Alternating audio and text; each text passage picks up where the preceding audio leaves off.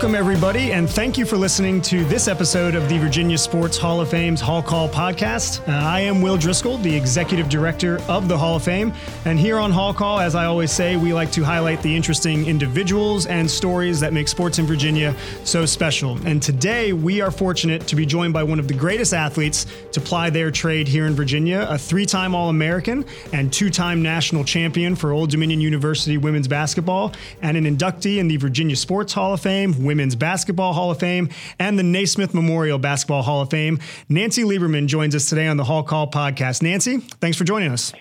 It's my pleasure. How are you? I'm doing very well. Thank you. So from your time growing up in New York to now, you served pretty much almost every role: player, coach, commentator that basketball can offer. Currently, though, you are the head coach of Team Power in the Big Three League. For those of us who may not have watched the Big Three yet or gotten dialed into it, that's not me. I've watched quite a few games. Just kind of give us a brief overview of what the Big Three League is. The Big Three is a blessing. It's given guys who are former NBA players an opportunity to extend their careers. Guys like Amari Stoudemire, Nate Robinson, Drew Gooden, Corey Maggette, Joe Johnson, Will Bynum. I think I said Carlos Boozer, star players who were all-stars in the NBA.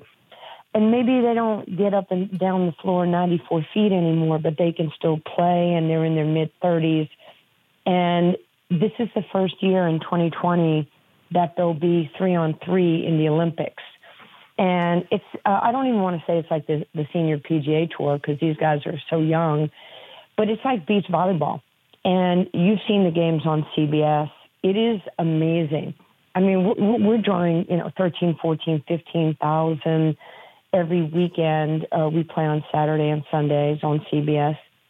Ice Cube owned the league, created the league. It was his vision. He's the founder. And to be able to work for Ice Cube, who is the hardest worker in the bunch, and to say that he's my boss, and I get to see him every weekend, is an absolute joy. But he's extended, the 12 coaches, 90% of us are Hall of Famers. And it's giving Dr. J and Gary Payton and Nancy and Lisa and Rick Barry and, George Gervin and so many others a chance to continue to stay connected to the game we love, be around each other because so many of us are friends. And here's the other thing, by the way, for the players. When they were playing in the NBA, many of them did not have their children at that time.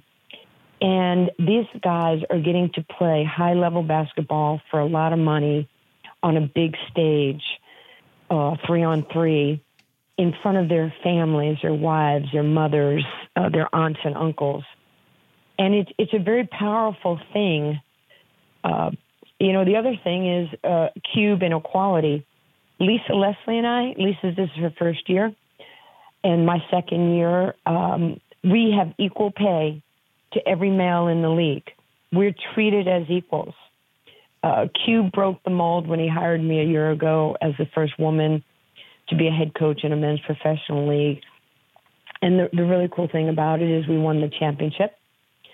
Corey Maggette was MVP and I was coach of the year, which had never happened to a female. And that's because of Ice Cube, because he's a man of opportunity, inclusion, diversity, and I'm very honored and privileged.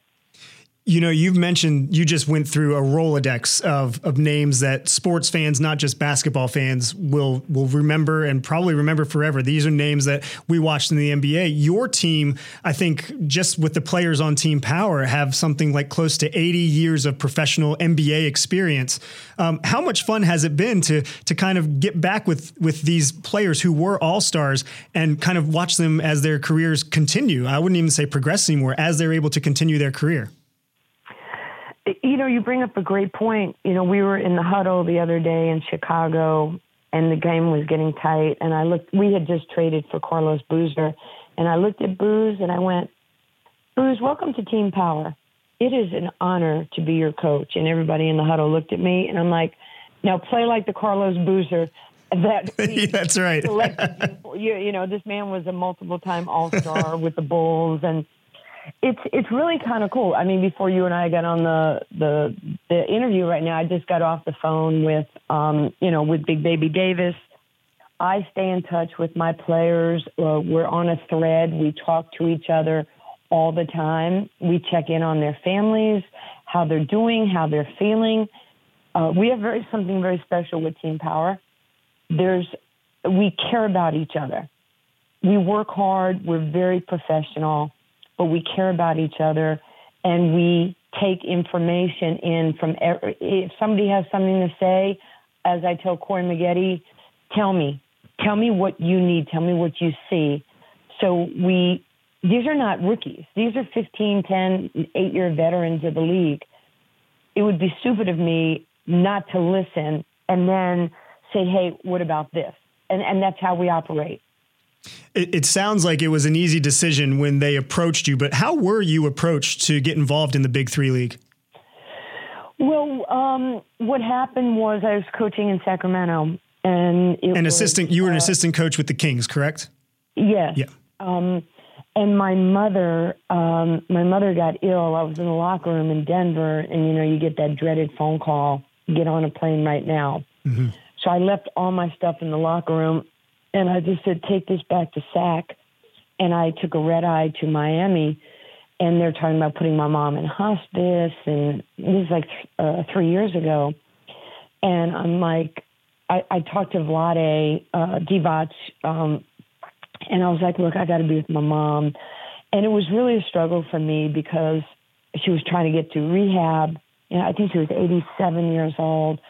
And I felt torn, that moment of, should I be with my family or am I tied to fame, money, and status of the NBA? And the Kings were so amazing to me. And when the season was over and I talked to Vlade and I was like, look, I'm not coming back. I need the flexibility to be with my mother. I don't know if I'm going to have her for a day, a week, a month, or a year, but I need to do this. So I thought, I might never coach in the NBA again. And I was watching, in 2018, I was watching the NCAA tournament. And this is a true story. I'm sitting on my couch and I'm flipping between Straight Outta Compton and the NCAA games. And my phone rings and it came up, restricted. And I'm like, yo, who's this? And the guy goes, yo. I go, who's this? He goes, is Nancy there? I said, this is Nancy. He says, it's Ice Cube. I go, how'd you get my number? He goes, I'm Ice Cube. So you were watching Straight Out of Compton yep. and the NCAA tournament while Ice Cube is calling you to approach you about the Big Three League. That's awesome. Yes. That's amazing. It's a true deal. I mean, and we started talking and he goes, I would really like for you to be a part of our league. And I asked him, I said, why do you want, I don't want to check a box for somebody. And he goes, I'm a man of, I'm a cultural changer. I want equality. And we're sitting here and I have all men around me and we don't have a woman.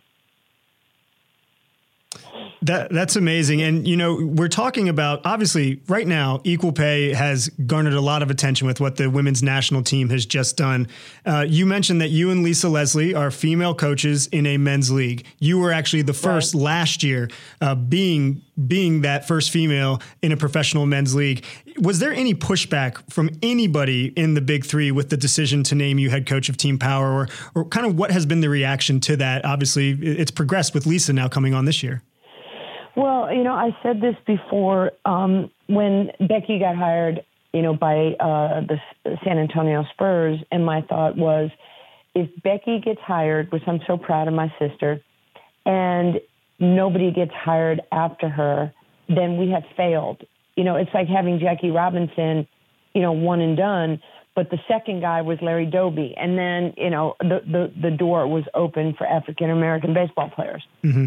So that was the same thing. And, Ice Cube is aware, it's great to have, one woman, but we have to do more.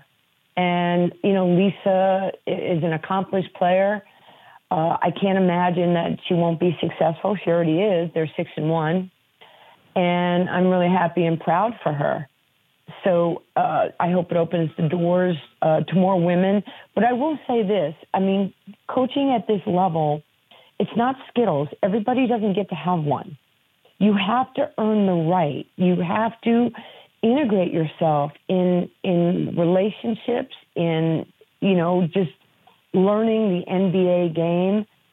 And you don't get hired on a resume anymore. You get hired because it's relationships.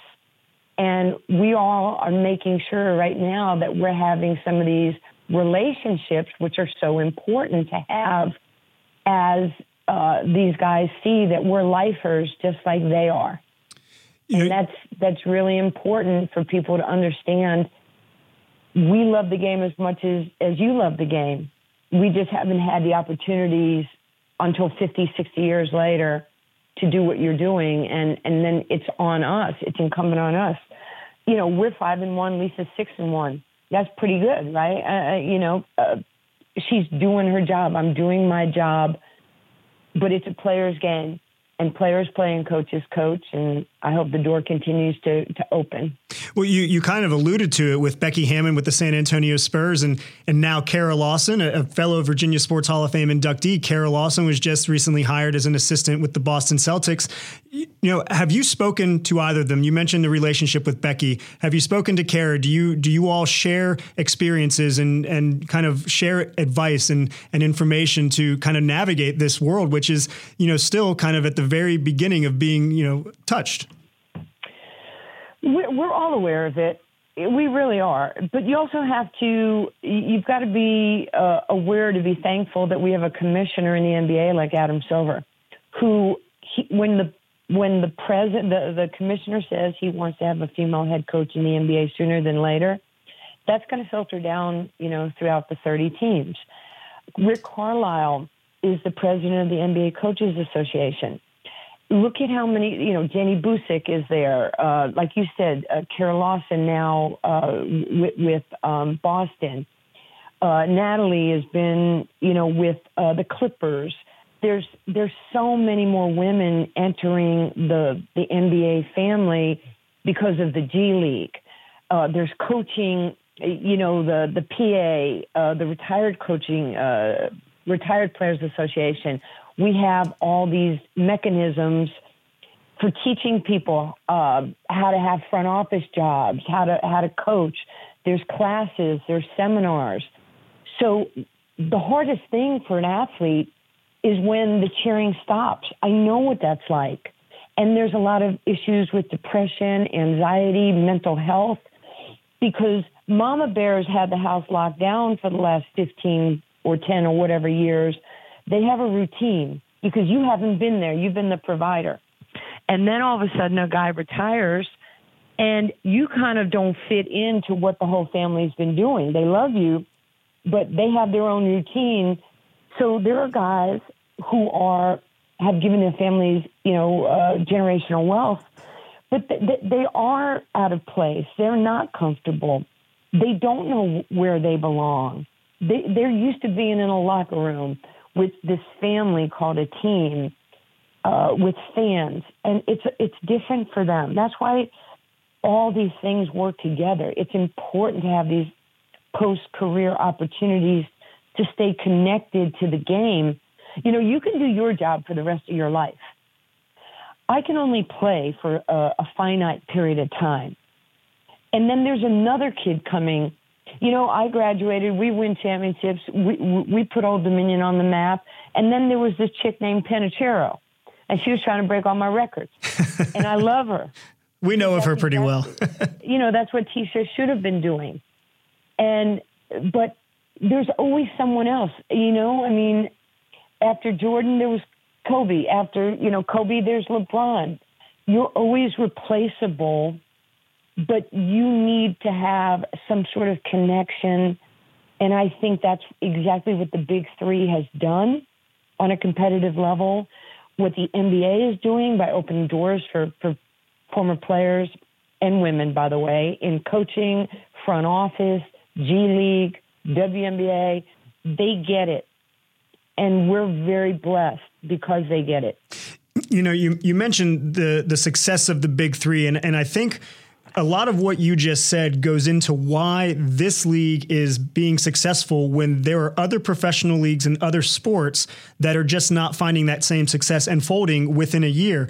But you also mentioned Adam Silver. Now, in your opinion, why is the NBA, or maybe just basketball as a whole, why are they making these strides much easier than, say, some of the other leagues who are slower to evolve? I can't answer why certain leagues are slower to evolve. I can't speak for the NFL or Major League Baseball or hockey. I can only speak for the NBA and the big three and tell you that we are the leader in the industry on equality and opportunity and inclusion. It's really important, but you have to be qualified and you have to be ready. When you look back on it, your career at ODU started in 1976, I believe, is when you got to campus. And longtime athletics director, Dr. Jim Jarrett, and the overall athletics program, they were really ahead of the curve when it came to putting an emphasis on women's athletics, offering scholarships beginning in 1974. Did you and the rest of your teammates at the time realize what impact you were having then and what that would blossom into here now, 40 years later? Well, Jim Jarrett should be in every Hall of Fame at the collegiate level because he was so far ahead of every AD in the country. That's why, 76 through 80, we were selling out arenas not only on our campus, but everywhere we played, and playing on national TV and playing at Madison Square Garden and having 10,000 people in the scope when we played Russia. Our men's team learned from us. And both the men and women, and we were thicker than thieves, and quite frankly, we still are. It was because of Dr. Jarrett and his vision. It's amazing because nobody could have thought, he was about equality before there was equality. Mm-hmm. And he brought that to Old Dominion. Look, I'm walking in the airport and people are like, oh my gosh, Nancy, Old Dominion University. It's, 40 years later? And people still remember Old Dominion University, not because of their football program, not because of the men's basketball program, because of the women's basketball program. That is what gave Old Dominion its cachet and its national presence. I remember growing up in Norfolk in the 90s, and the field house was one of the toughest tickets to get. And you mentioned those teams with Tisha and Wendy coaching, but yeah, the women's basketball program was the focal point. Now, you've always kind of been involved in, like I said, every level of basketball, but you have coached in the D League, you have coached now in the Big Three, and you were an assistant with the Sacramento Kings. Is there a next step for Nancy Lieberman in the men's game, or is it just wherever you think you can make the biggest impact on a basketball stage? I feel that my job is to be an influencer and to inspire people to be the best that they can be. Right now, what I'm doing is trying to set our players up so they can, vie for another championship. This is really important, what we're doing. It's hard to win. I have 2 players on my team, and they're all multimillionaires. But Glenn got a ring. Glenn Davis got a ring with the Celtics, and Birdman got a ring, 2 rings with the Miami Heat with LeBron. Winning is hard at any level. Go ask Tisha Panachero. Our men's basketball team has 1 championship, and that was 1975 or 4 with Sonny Allen, Division II. So it's really hard to win. We want to continue to help people experience what winning is like, the family that we produce as a basketball team. If this leads me back to the NBA, it would be an honor. If this is where God wants me, then this is where I'm going to be, and they're going to get the best of who I am. And I clearly know who I am when I step out of my house. I've been at this. I've been a public person since I was 15. I respect everybody, and I fear nobody. And there's 2 people in life. There's givers and there's takers. And I want to be the giver. It could be through philanthropy. It could be through coaching. It could be through whatever thing that I'm involved in. I'm a mom. I deeply care about my son, TJ, and the steps that he's taking as a professional athlete. And really, I'm very thankful to Old Dominion. I'm also thankful to the University of Richmond for the opportunity that they gave TJ in his career there. Well, it is amazing the impact that you still have here in Hampton Roads with the ODU program. And it's great to see all of the success that you're having now in the Big Three. And it is I can't stress enough to people what you've already said about it. It is a fun league to watch. And you mentioned you are playing in front of 13,000 people. This isn't a rec league. Now, it is a bit different. It's half court, 4-point shots, but it's a fun league. And it is fun seeing these names. And Nancy, we wish you the best of success the rest of this season and moving forward. And, we could talk all day about a lot of the topics that we just spoke about, but we do appreciate you putting aside a few minutes to join us on the Hall Call podcast today. Okay. Thank you so much. I appreciate it. All right, thanks, Nancy. Well, that's going to do it for this edition of the Hall Call podcast. I'd like to thank Hall of Famer Nancy Lieberman for joining us today. Good luck with the rest of the Big Three season, as we said. And as always, if you like what you heard, please like and follow the Hall Call podcast on SoundCloud. You can always find the most recent episodes on our website, www.vasportshof.com, and on our social media platforms, Facebook, Twitter, and Instagram, all with the handle @VASportsHOF. I'd like to thank ESPN Radio 94.1, WVSP-FM for their support, as well as Thomas Simmons, our executive producer. Until next time, I'm Will Driscoll, and this has been the Hall Call Podcast.